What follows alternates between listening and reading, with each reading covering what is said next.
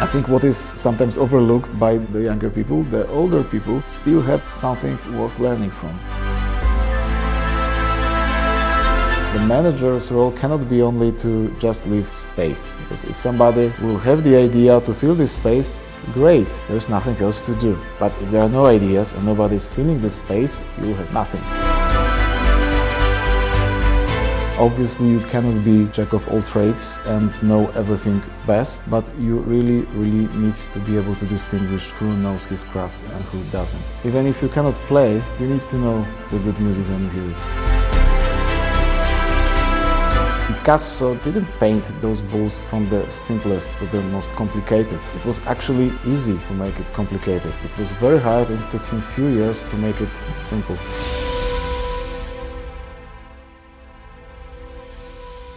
This is CRNet TV. My name is Hendrik Dekkers. I'm here today with Krzysztof Dąbrowski, who is the COO of mBank.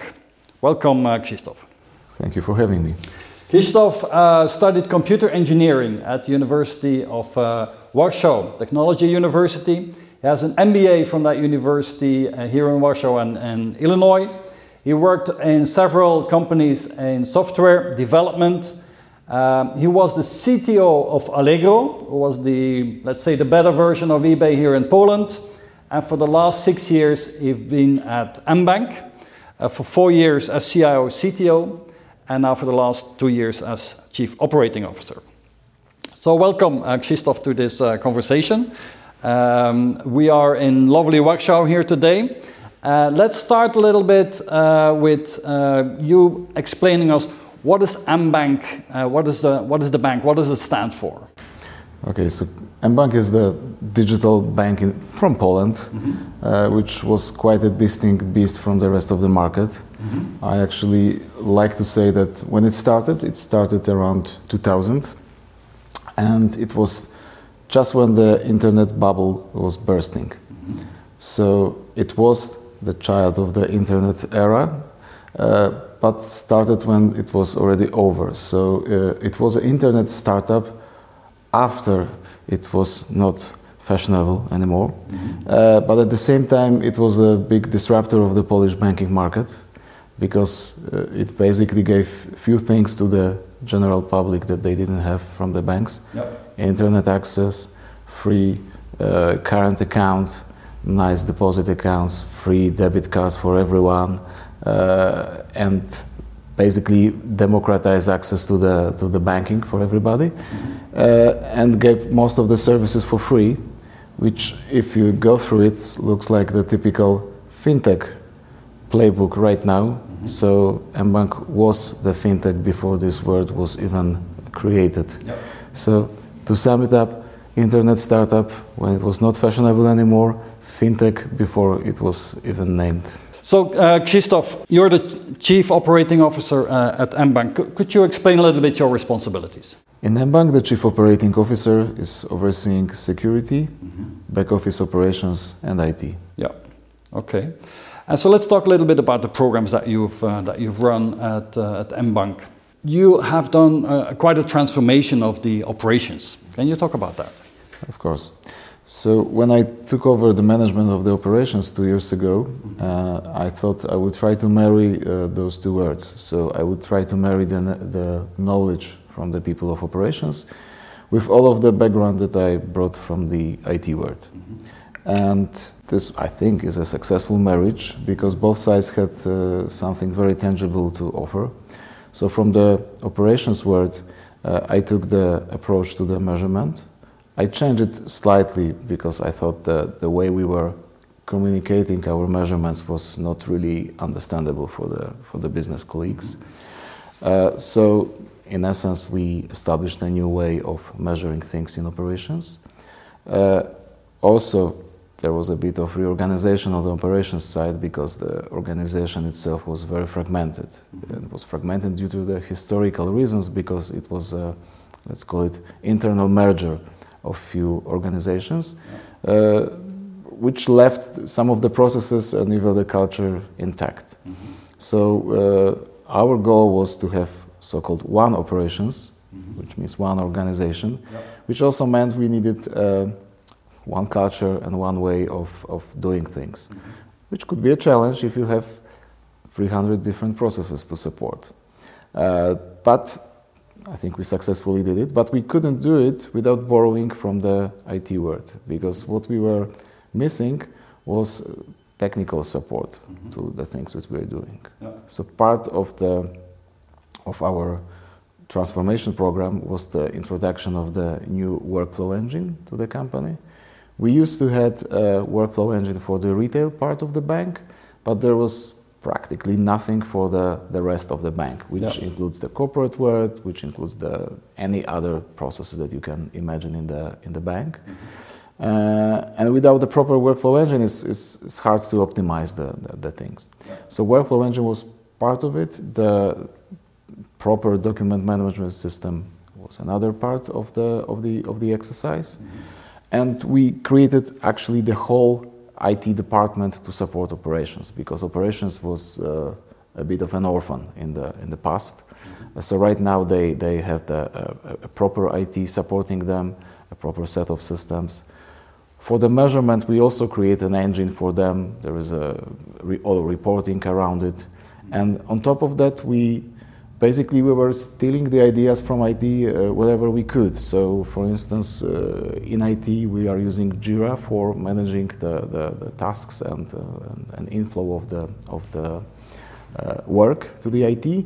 So we introduced Jira also to the operations. Okay. In IT, we had the system for making a register of all of the failures that we are having.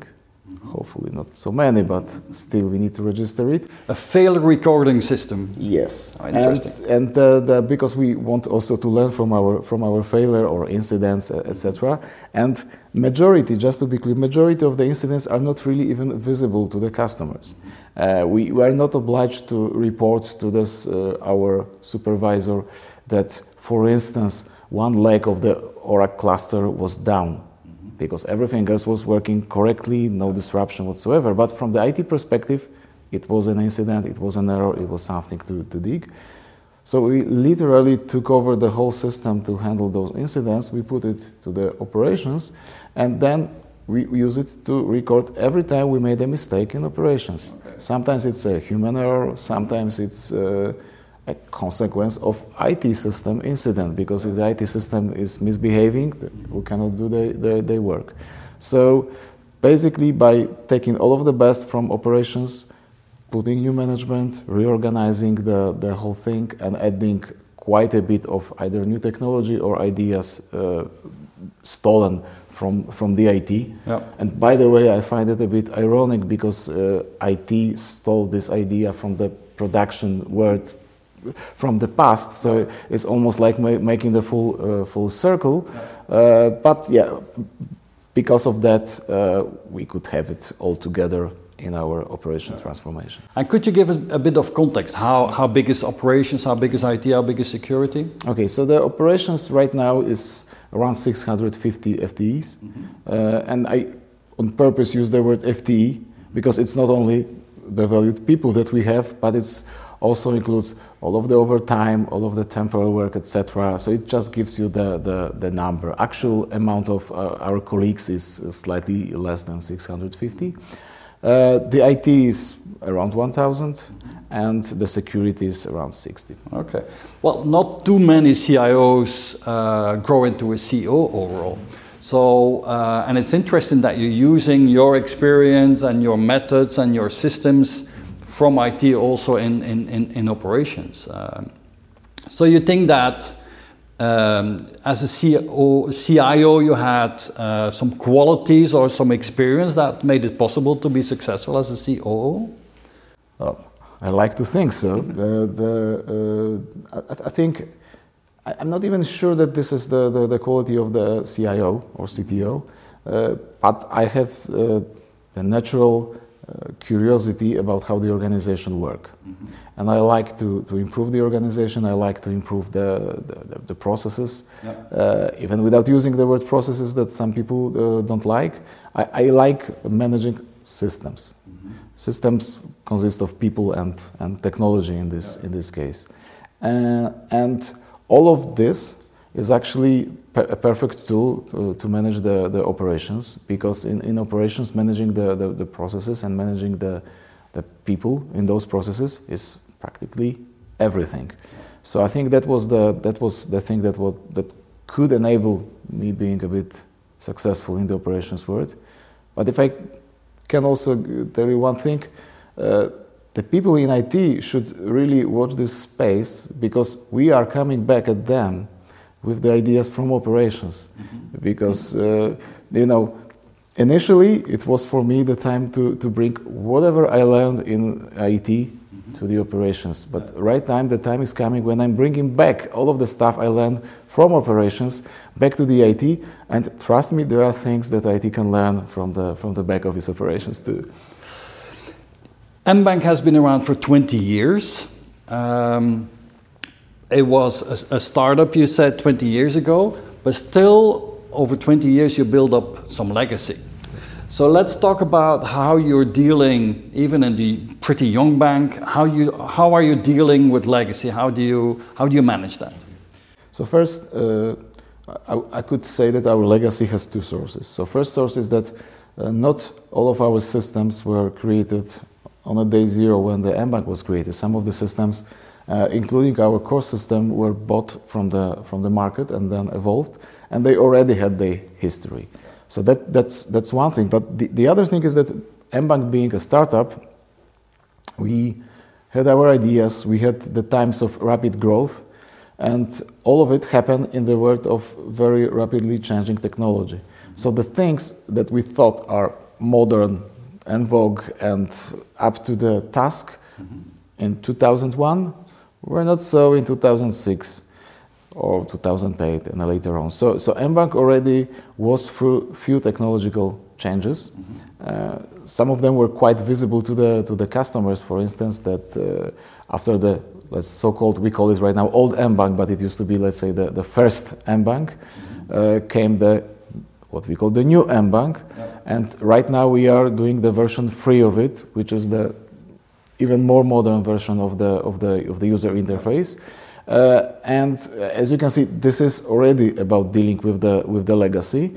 But if in all of the startups of this world, I think people prioritize growth over perfection.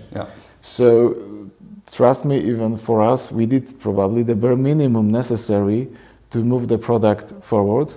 And sometimes you cut the corners just to meet the deadline, just to be faster for the customer. And initially, it's not such a big deal, but over time it tends to accumulate. So from time to time, you need to do a bit of house cleaning. And so those two aspects, rapid growth, changes of the technology, but also the inheritance that we had on a day zero. These are the two primary reasons of us, 20 years old company, already having a legacy. And what does it mean? Are you getting rid of your mainframe, or? Hopefully. So I think when we look, because you probably heard a lot about our innovations in the customer space, because this is very visible. Everybody could see it. We won multiple awards for it, and we are rightfully proud of what we did. The things that I'm gonna talk today are the things that normally our customers do not see. But because of our audience, the CIOs of this world, this might be of relevance. So one of the most important systems in every bank is the core system. And the core system has this nice or not nice property that everything revolves around it. So once you deploy a core system, once you put all of the supporting system around, once you put all of the user interfaces, all of the reporting, everything that you really need to run the proper bank, suddenly you realize that it's very, very hard to replace it. Because replacing such a core system either means that you have to replace everything else, or at least significantly re-implement everything else, or you are creating some kind of translation layer to make the new system appear like the old system, which adds complexity, adds cost, and to a certain degree defies the whole reason of changing the core if the new core has to pretend it's the old core. So we were thinking, how can we go around the problem? And part of our problem was that functionality-wise, we are pretty happy with what we have. So we are not complaining that our core system is lacking features. We are a large software house. We are evolving it on our own. So whenever we need a feature, we develop a feature and it's there. So that's not the reason. But part of the problem with our retail core was that it runs on mainframe. It's the cost part of the equation, but it's written in COBOL, which means lack of new talent on the market. And we have to basically live with this situation. We cannot really convince any of the technical university to run the full COBOL course for us. They don't do it anymore. Yeah. And the young generation of developers are not so keen in learning a technology that they don't think is very marketable outside of the banking context. Even though you can get some good fees nowadays with the COBOL expertise. Of course you can, but these are us old people talking about the rational choices, but people also want to have some fun in life, and the fun is to develop in all those modern technologies and languages. That's what they want. So we try to give to them what they want, and at the same time we don't want to re-implement the whole bank because this would kill us on the cost basis. So our idea for the mainframe part was, we are working with let's say a small compiler boutique company that is helping us running the whole program, and they created a very good compiler that basically takes the COBOL source code and emits a .NET bytecode. Okay. And we work with them for the last few years already. We fine-tuned the product, the compiler, to work with our code base, because our approach to the problem was that we do not want to stop the world. We do not want to interrupt our business growth. So we wanted to have the same source code base run on the mainframe and run on the Windows.NET platform. Yeah. So we were, rather than basically changing our core to work with the compiler, we found a good partner in the Raincode company to modify the compiler to run with our code. So that's why it took a bit of time, because it was an iterative process. But right now we do have a working system. And I understand that's a Belgian company, no? Yes, that's a company from Belgium, and they really know what they are doing. So we really enjoy our collaboration, and we have a running system that basically does exactly the same as our mainframe system, but in the .NET platform. But now on .NET, okay. Now on .NET platform. And so that makes it very flexible, and so you can get rid of the mainframe and save a lot of cost then. Yes, cost is very important part, which basically it's financing the whole project. But there are two more very, very nice things. First, let's use the fashionable argument, is that, but it's also rational, not only fashionable. Once we migrate to the Windows world, we can run in the cloud. Mm-hmm. Okay. Currently, we are forced to run in a centralized architecture because of the mainframe. We could forget about the cloud. Because we didn't want to have a very big bank migration, we created the technology that will enable us to run our new system side by side with the old system and migrate per customer, even per customer, which basically means that we created a mechanism for horizontal scalability. And that's why I'm saying we could run it on the cloud, because after the migration, I don't need one large mainframe scale Intel box to run my system. I actually can run a large cluster of the system, which gives me very good. And that would be your goal? That you can that's our goal. Run your complete infrastructure in the cloud? Over time, maybe yes. I'm saying maybe because it's not always that the cost equation is working for us with the current cloud offering, but for sure majority of the loads can be moved to the cloud. And actually, from the banking perspective, if you cannot move the core and everything around it, you just end up with moving peripheral stuff. And okay, we can move the peripheral stuff. Yeah. We can have a nice interview, and I could tell you how cloud enabled we are, and everybody will agree.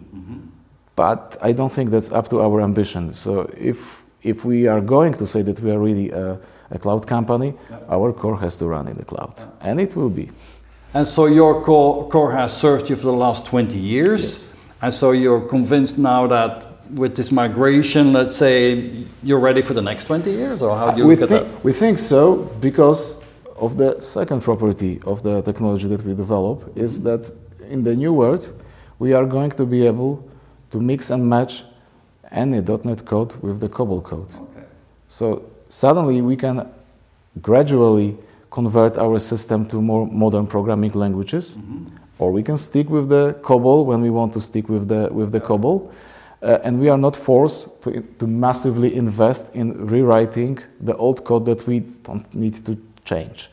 And all of the new stuff can be already developed in C#, for instance, or whatever else language you will can come choose. Up in okay. Yes. So I think that's really from us a massive opening up of our choices and of the platform. Is this something that other banks are doing in similar ways, or are you on the forefront of this kind of transformation, let's say? I wouldn't like to say that we are the first one, because it wouldn't be true. I think we are the second one, but the systems on the mainframe tend to be very particular to the organization. So there was one company that did it in Denmark that we were also in touch with them. Yeah. But their technical environment is slightly different than us. So we had to create a new compiler, and their batch processing is way easier than ours. And I'm not saying this to boast. I envy them that they batch processing was much more organized than ours, which meant it was easier to convert. Our batch processing is much more complicated and challenging. So we are in a very small club, I would say. But I think once we are done with it, there will be more organization with the appetite. So there will be many CIOs that will contact you to learn how you've done this, I can imagine. Maybe. Especially after this interview. So about getting rid of legacy, what other projects are you running? Okay, so the other project that we are running is that, surprise, surprise, it's not our only core system that we have, because we have the other core for the corporate system. Okay, corporate banking. Corporate banking, yes. And it's a completely different technology. It's created by the company named Temenos. I don't believe it's even supported by Temenos anymore, because they moved forward with the product and we stayed with the older version. And we even bought the source code from them. So in our tradition of being the software house, we took it on our shoulders and we developed it. And again, we were blocked by the cost of replacing it, because replacing it would mean replacing the corporate bank or re-implementing the corporate bank. We were not ready to do so. So we already had some lessons from the retail part replatforming. So we thought, okay, let's do it in a similar but slightly different way. Okay, the challenge is slightly smaller because the system runs not on mainframe, it runs on the IBM Unix Power systems, which is a bit more similar to the, let's say, Linux or Microsoft Word. So the whole migration will be easier. But we also took a different approach. So the approach we took right here is we are not creating a compiler, we are creating a translator. Okay. Because the Temenos system was written in JBasic, which is a proprietary language of Temenos company. And together with the same company we use for the mainframe replatforming, but I guess with much more input and ideas and labor of our own people, we are creating a translator that will take JBasic and spit out the C#. But from now on, we will just cut off all of the ties to the old technology, and not like with the COBOL, where we still have COBOL after the replatforming. Here, we will, from certain day in time, we will just have a C# code. And that works, this translation? It works. So we have the translator. The translator is quite advanced. We are would say majority of the code is working right now. There is a bit of the work, especially on the batch processing side, and also there was some C++ legacy code that was also done by us and intermixed with the whole thing. So we need to convert this C++ to work with the, let's say, new platform that we are creating. Yeah. But I think this, if fingers crossed, we should be able to finish both of the projects at exactly the same time and be free of our legacy. Okay, that would be great if you're in that situation, because then you can invest more in new stuff and Exactly. and further new functionalities and give better service to your clients, different clients, and so on. So you've replatformed the retail bank, you're replatforming the corporate bank. Yeah. How, apart from these two, I can imagine, big projects, how is IT organized today in mBank? Mm-hmm. So our IT, maybe it's not very complicated. We are organized around our business. Mm-hmm. So we don't have, sometimes there is a traditional functional division of the labor. In our case, the only division of the labor, functional division of the labor, is between the operations side, IT operations side, and the development. Mm-hmm. So the whole development is organized around the business, or around the business lines, the customer in this case, and they do directly work with the business. We try to work in an agile mode, using different methodologies. On the ground, on the team level, it will be Scrum, but on the higher level, we are experimenting how to run a larger organization in an agile way. But we also adjust to the business that we are working with. So some of them are much more advanced in agile adoption. Some of them are much less advanced. Some of them basically are so heavily regulated that on top of our normal development, we have the very, very, very heavy reporting and paper trail, let's say, requirements to do so. Yeah. So it's a bit of like a full spectrum. We are navigating the whole organization towards the agile, and by agile I also mean the modern engineering practices, DevOps you could call it, that enable it. But as I said, we are on a different level of advancement, and that's why having this organization slightly fragmented from this perspective, oriented towards the business, is helping us to having, let's say, different speeds in different areas of the organization. And we have the more traditional IT operations team that internally is also divided towards the business lines, at least part of them. But basically, they make sure that the lights are on. So let's talk a bit about agile and how you and you say you have your teams organized according to the business units, the business lines. So how have you implemented agile? Is this something that you've been working on for a long time? And is it just the IT part, or is it also working with the business in an agile way? How does that work? Okay, so one thing. It is difficult because it's changing the way people work, or the way people think about work, and the way people were thought by my predecessors, let's say, how the work should be done.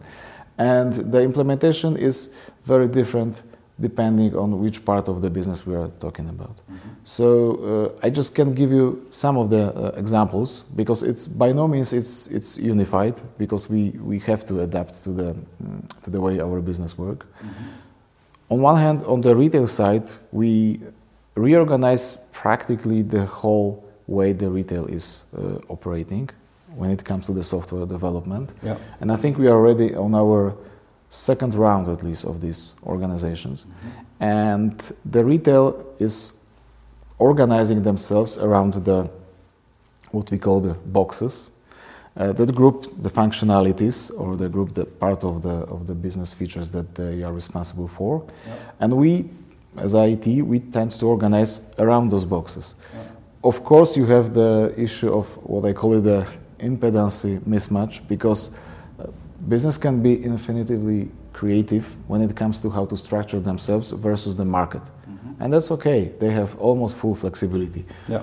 IT, on the other hand, we have the physical reality of the systems. So there are certain things that we can do, mm-hmm. and certain things that maybe we can do, but if there is supposed to be somebody to run the card processing module, it would be better for them if there is one business counterpart for them and not three different. So there is this dialogue, and it's not even the only talking, it's more like empirical dialogue. When we give it a try, we see what works, what doesn't, and then we adjust the organization just to make sure that we can go as close as we can to your typical stereotype of the agile, when you have the product responsibility and the dedicated team that evolves this product. On the other side, for instance, in the corporate world, where we were starting more from the project-driven organization, this is where we're creating, let's say, islands of agile, whenever it brings most of the value. So one of the examples is what the current head of the corporate business, he really wanted to work in a smaller chunks. As IT guy, I would say in an incremental way. Yeah, good. Which is good for us. So suddenly we started to break the big projects into smaller projects. And one example was actually the introduction of the workflow engine to the corporate world, when we said, okay, we will go process by process, and we will not make a big chunk of it. We will just take one process, user interface, to the client, collect the feedback, reapply the lessons, and so on and so on. Yeah. And initially it was very painful, because everybody had to wait, I don't know, at least half a year to get the first results, because we were implementing the new platform. And implementing the new platform brings all of the problems of the new platforms, all of the integration, etc. But because we had the strong support from the business and they really wanted to work in the new way, right now we are in the way that every month 1, 2, 3 more processes are going live to the production, and they already got used to it. So now going back to, hey, let's have a 2 years long project to have all of this digitized would be a no-go. Yeah, and at the same time, I still have places where I really work like a waterfall, when I have very strong specification, when I have very strong regression testing, when I have the approvals, signature, etc. And that would be my most strongly regulated parts of the business, when people can go to jail if they don't do the things right. Yes. Yeah. So the hard part is we have everything, the full spectrum. Let's talk a bit about the role of CIO, CTO in a bank. You've been a CIO, CTO until 2 years ago. It's still under your responsibility. How do you see today the fundamental role of a CIO, CTO? I think the fundamental role in the modern organization is that your CTO should really understand the business to the point of being on par with the business folks. He might not have the sales instinct, he might not fully understand how to really make money, but he really needs to know the business in and out in order to be able to generate the ideas how to run the business in a modern way. Yeah. The current CTO cannot expect that somebody will tell him or her what they need, what they expect. Current CTO should be able to, based on business ideas or wishes or moonshots, be able to generate the approaches, the system approaches, or even the product ideas, and then it should be able to make them happen. And my personal experience is that IT people had a lot of, at least in the last 20 years, had a lot of self-reflection, how we should run our business, how we should run software development, tons of publications, tons of analysis, tons of benchmarks, and people are really, really thinking, asking those questions. And frankly speaking, I see a bit less of it on the business side, because the focus is somewhere else on the business side. So I think what IT can bring to the business, or CTO can bring to the business, is this knowledge about the processes, about managing product-driven organization, and they can be a bit of a teacher of it, how to make the clock tick. Interesting in your parcours, let's say, is that you joined only a bank 6 years ago, and before you were in different businesses. How long did it take you to really grasp how a bank works? Tough question. I think after 2 years it was okay. After 2 years it was okay. I mean, I'm not sure how much of it is coming from the bank itself and how much of it is coming from the fact that it's just a large organization, which a lot of internal complexity, a lot of systems, a lot of people, a lot of history. So I don't want to be the judge to say it's 2 years to grasp the bank. I think 2 years to fully grasp decent sized organization is an okay estimate. Okay. Now you run 3 organizations: security, operations, and IT. So you build a lot of teams. So what is your management style, and what is the style that you want your managers to have in the bank? How do you build teams, and how do you make them successful? Okay, so when it comes to the style, I think I try to leave as much space as possible for the people. I do expect them to have very strong domain knowledge and come up with the ideas, because the manager's role cannot be only to just leave space, because if somebody will have the idea to fill this space, great, there's nothing else to do. But if there are no ideas and nobody's filling the space, then if your only competence is creating space, you will have space, which means you have nothing. So I think my style would be I do generate the ideas. I try to have the best vision possible in a situation, and I try to leave as much space for people as possible. And then it's a bit of like a pendulum, maybe. If there is too much space, I tend to go in. If there's not so much of empty space, but a lot of ideas and things are flourishing, I go back. And because things change, the business flows, etc. It really looks like this pendulum. It's never constant. But also it's coming from my style. I need to be alerted about the changes in the business, in the technology, in order to be able to fill the space if necessary. And when I also created the space for people to do things, I put a lot of trust in people, and I think that's what you should do as a manager. You should trust them, you should believe in them, that they have it in them, and you support them the best way you could. So if they need something, when they ask something, I try to do my best, sometimes to stand on my head, to get things done for them, in order to enable them to get things done for the organization. So I think that the last thing is that I think I care about people. That's probably a competence, or however you call it, I also expect from my managers, because if you care about the people, a lot of other things will naturally come out of it. And what does it mean, caring about people? How do you do that? How do you show that? How do you implement that? I think I like to show them that their problems are my problems.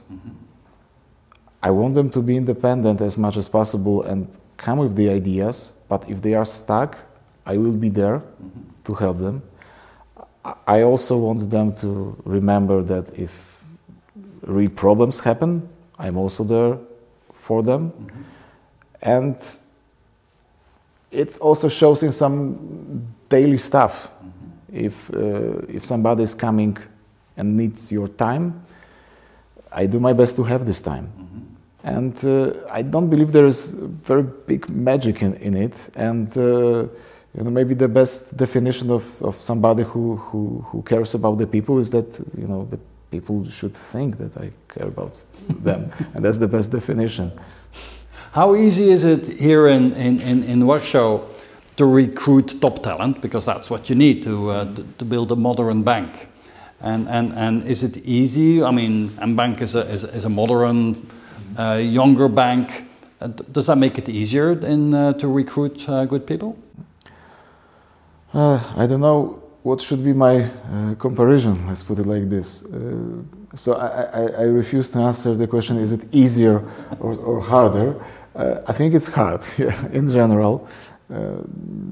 I think we might have it a bit easier than most of the banks because of the way we are working and let's say our image, and also because of our way of working. I mean, the culture and also the people that we already have on board. But it's by no means easy. Warsaw and Łódź, because we are located in those two cities and the IT is more like 50-50. The job market is not in a dramatic state, so you can find people if you really try. I would be much more afraid if we were in a much more shallow job market.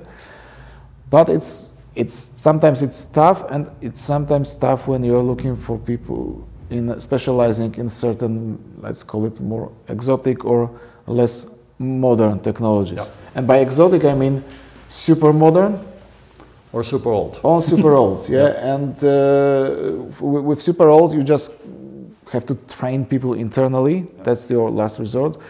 And sometimes with super modern too. When we were introducing I think Ansible, for instance, a few years ago, we just couldn't find enough people on the market, so we had to train our internal staff to do so, and then we were watching as the other players trying to poach those people from us. Yeah. Yeah. But I mean, if a top engineer in Poland, why would he come and work for you and not for a startup?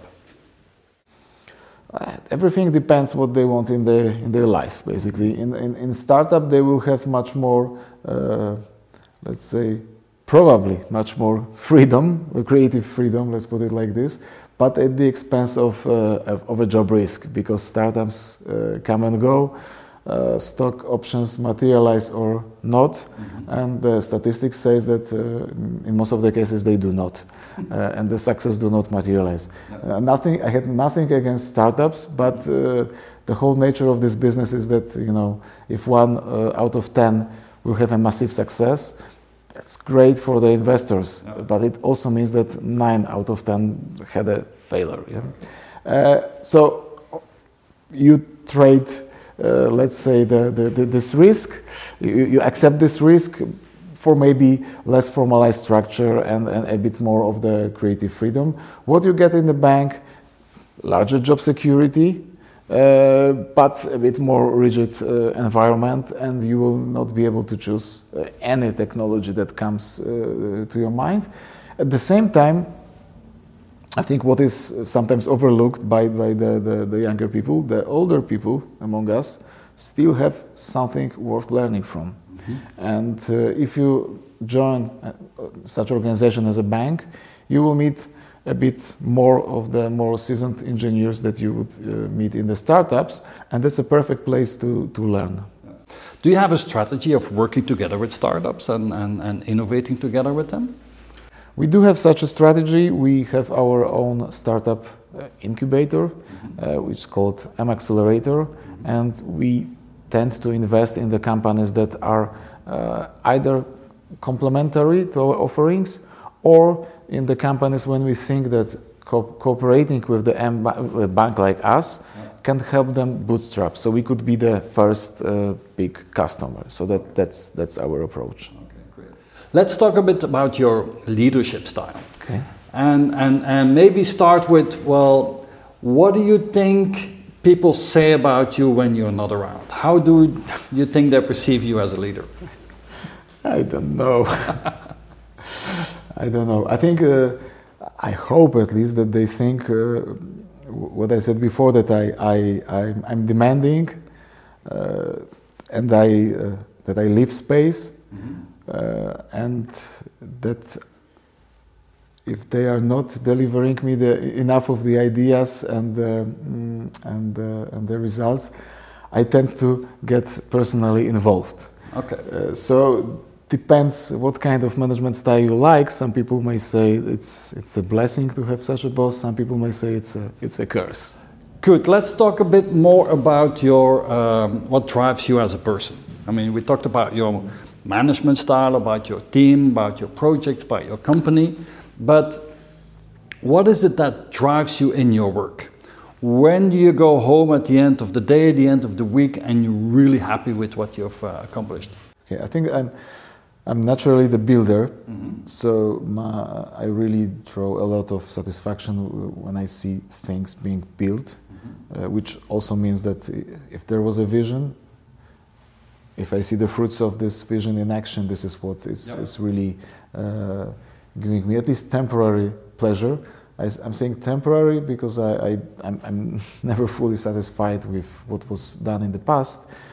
But when I see such a thing, I think it's going to be a good building block for another. Why are you never satisfied?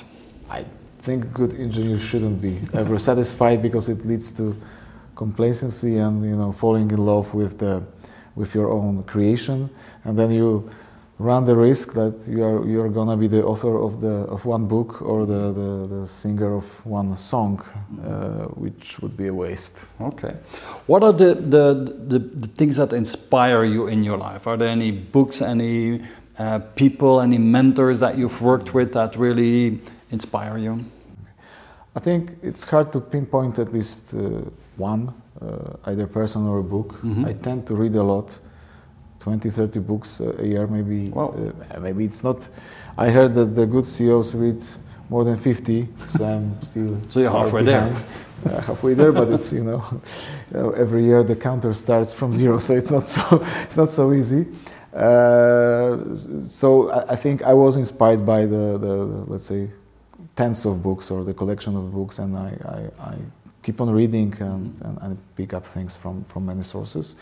When it comes to the mentors on the professional side, I think I was blessed to have quite a bit of good managers on my career path, and I don't know if it's a happy accident or what, but it looks like in many cases I had the right person at the right moment in my career. So when I was starting, I think I had I will not mention names because I don't want anybody to be to feel like I'm excluding them from the list, because the list is quite long. So it's just an example. So when I starting my career, I think my manager was, on one hand he was good at technology, but on the other hand he was also generally caring about people. He was a good person, and he was not tolerating, let's say, any bad persons. And what did you learn then from that person? I learned that this is important, but I also learned that this creates a very good working environment. Because it's very natural that if you are a good person, if you do not tolerate certain behaviors, you will surround yourself with similar-minded people. So when I could see what kind of team this gentleman was building, this was the kind of team I like to be in. Yeah. So that was for me the first lesson. Let's put it like this. And later on, when I was thinking what were my feelings towards him as a manager, I also thought that I would like my people to have similar feelings towards me when I'm their manager, which was also an inspiration. Then I met another example would be, I met the manager who was a total freak of personal development and all of these soft skills things, which were kind of alien to me at that point in my life, because I was just an engineer who was using his common sense, let's put it like this. And collaboration with this gentleman really took me to another level. It wasn't a long collaboration, so technically speaking, I probably learned more when I was not working with him, but he gave me that kick and opened my eyes at the right moment, Yeah. And then the rest was just the consequence of it. So I see the cause and effect relationship there. Then I was working with a lot of brilliant people. In particular, one of them was a business guy who really got the IT right. I mean, the collaboration with the IT in the right way, but who also had this, what I mentioned before, that he had also this knack for changing the organization and understanding the internal mechanics of managing the larger organization, which really makes the conversation, decision-making process, and also the say approaching the problems with the organization so much more easier from my perspective, because we tend to read similar books, we tend to understand the similar concept, and then we can either agree or disagree, but on the grounds of a certain theory that we both understand. So also he gave me the perspective how a very good collaboration between technology and business could look. So I think that at least few of those people that made the last. So you learned how to lead a team and how to be respected and treat a team. You learned that personal development is and soft skills are important and how to work with them. And you learned how to do reorganizations and restructuring of companies. Is that correct? And during this journey, because I still consider myself as an engineer, I also met some people that really showed me how great engineers they are, and that to a certain degree I will never ever play in their league. And you know, part I think of being a good manager is you need to know the good music when you hear it. Even if you cannot play, but you need to know the good music when you hear it. You need to really understand who are your key people and how can you distinguish between somebody who knows and somebody who doesn't, somebody who has a talent and somebody who is just pretending. And obviously you cannot be jack of all trades and know everything best, but you really need to be able to distinguish who knows his craft and who doesn't. And I really appreciate craftsmanship, and I hope that I can pick the good guys from the average guys. You told me in your office you have a number of paintings from Picasso. What is it that what are the paintings about, and what does it teach you? Okay, I think I stole this idea, so I will leave it to the watchers of this video to find out from whom I have stolen this idea, but I'm not admitting that I invented it, in the business context at least. Pablo Picasso, he painted a series of pictures of a bull, and it took him a few years, and the basic idea was that he wanted to get of the bare essence of bull. And he started with something that was quite a detailed picture of the bull with the fur and everything you can imagine the bull has. And then over the years he was trying to paint the same picture with less details, but at the same time still showing you the bull. So you have to think only 1 millisecond and say, hey, that's a bull. So in my room in the office, I picked 6, I think, of those pictures, and I put them in sequence from the most detailed to the least detailed. And the message that I try to convey is that you should always aim at the core of the issue and solve it in a simplest possible manner without all of the unnecessary distractions around it. And this picture basically shows it. If you want the bull, that's the bull. This is also the bull, but it took few more years to develop it. And I think the message to the maybe aspiring engineers is that the Picasso didn't paint those bulls from the simplest to the most complicated. It was actually easy to make it complicated. It was very hard and took him few years to make it simple. And that's the core of the message. Like it's more work to write a short condensed email than to write a long email, right? Exactly. I didn't have the time to write you a short letter. Yes, that's the same. That's the same metaphor. Simple is hard. Yeah, simple is hard. Very interesting. So, Krzysztof, let's talk about your family. You have a family. You have 2 kids. They're 6 and 12. What are the values that you want to give to your children? How do you want them to live? But what values do you want them to live? First of all, I would like them to be good people. I want them to respect others. I want them to be nice to others. I think there is, in general, too much violence around us these days. So they shouldn't add to it. I want them to be curious. I want them to learn a lot, as much as possible, to keep on developing. And by being able to learn a lot and developing, they should not be afraid of the word, because if they will stumble upon something unknown, there are ways to learn about it.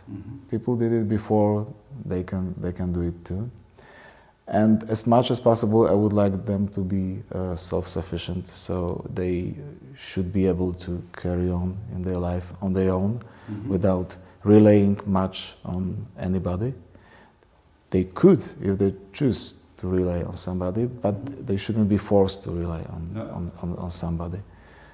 And I hope if they can be happy with all of those values, even better. So, and are these also the core values that you live by? I like to think so. Okay. Krzysztof, you're successful, you were a successful CIO, CTO, now a successful COO, so you made quite a career. Younger people that have the ambition to play similar roles in the future, what would your advice be to them? How can they make sure that they're successful? Make sure. I don't know how can they make sure, because I still think that there is a bit of random variables in our lives.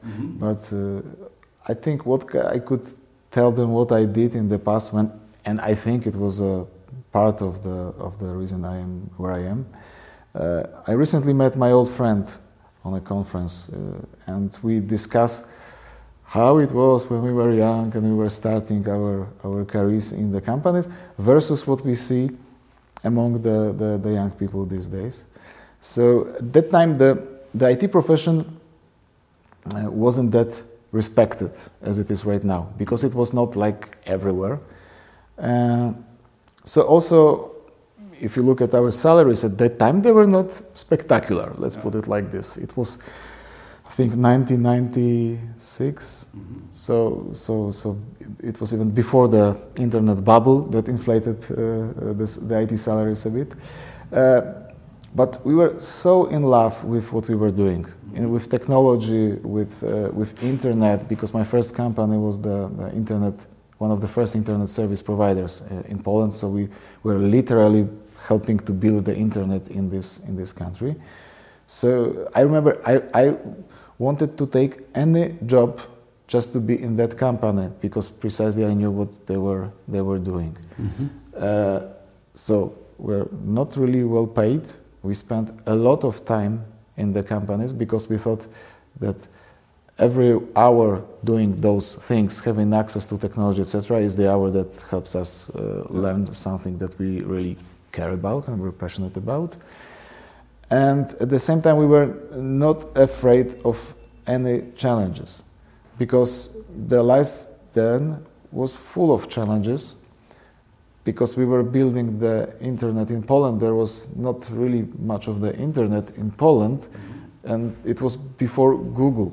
It was the Alta Vista and Hotbot times, and so if you type in your question in the search box, there were chances you will get 0 answers, and high chances actually. And if you typed your question in Polish, you had almost guarantee that you will not get any answers. So we couldn't hope to get the knowledge and the skills handled to us on a plate. But everybody was as hopeless as us. So when we had the challenges, we were jumping on them without the knowledge, without the training, without the skills. And we were learning on the job, giving the results to the company or to the customers that maybe were not super professional, but were still better than anything else they could get. No. And in the current world, as my friend told me then, when he's trying to send somebody to such a challenging task, sometimes or in many cases he gets the answer, but I haven't been trained.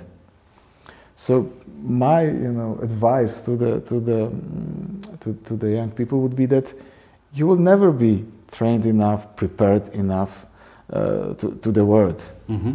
Or if you think so, then you will join the rank of the average. Of everybody, yeah. So just jump on the opportunities. Try to do things that are harder than you think you are capable of. Especially when you are young, mm-hmm. You have all of the time in the world to practice, to make your first mistakes, to make fool of yourself, because the consequences are very little. Yeah. Tomorrow is another day, you start from scratch. Yeah. Just go and do it. So work hard, be passionate about what you do, yes. And grasp any opportunity that comes along. Yes. Okay, great. With that, Christoph, I would like to thank you for your time and for sharing all your experience and your views and how you have organized your team and what you've been doing, the programs that you've been running. So thank you so much for that. Thank you.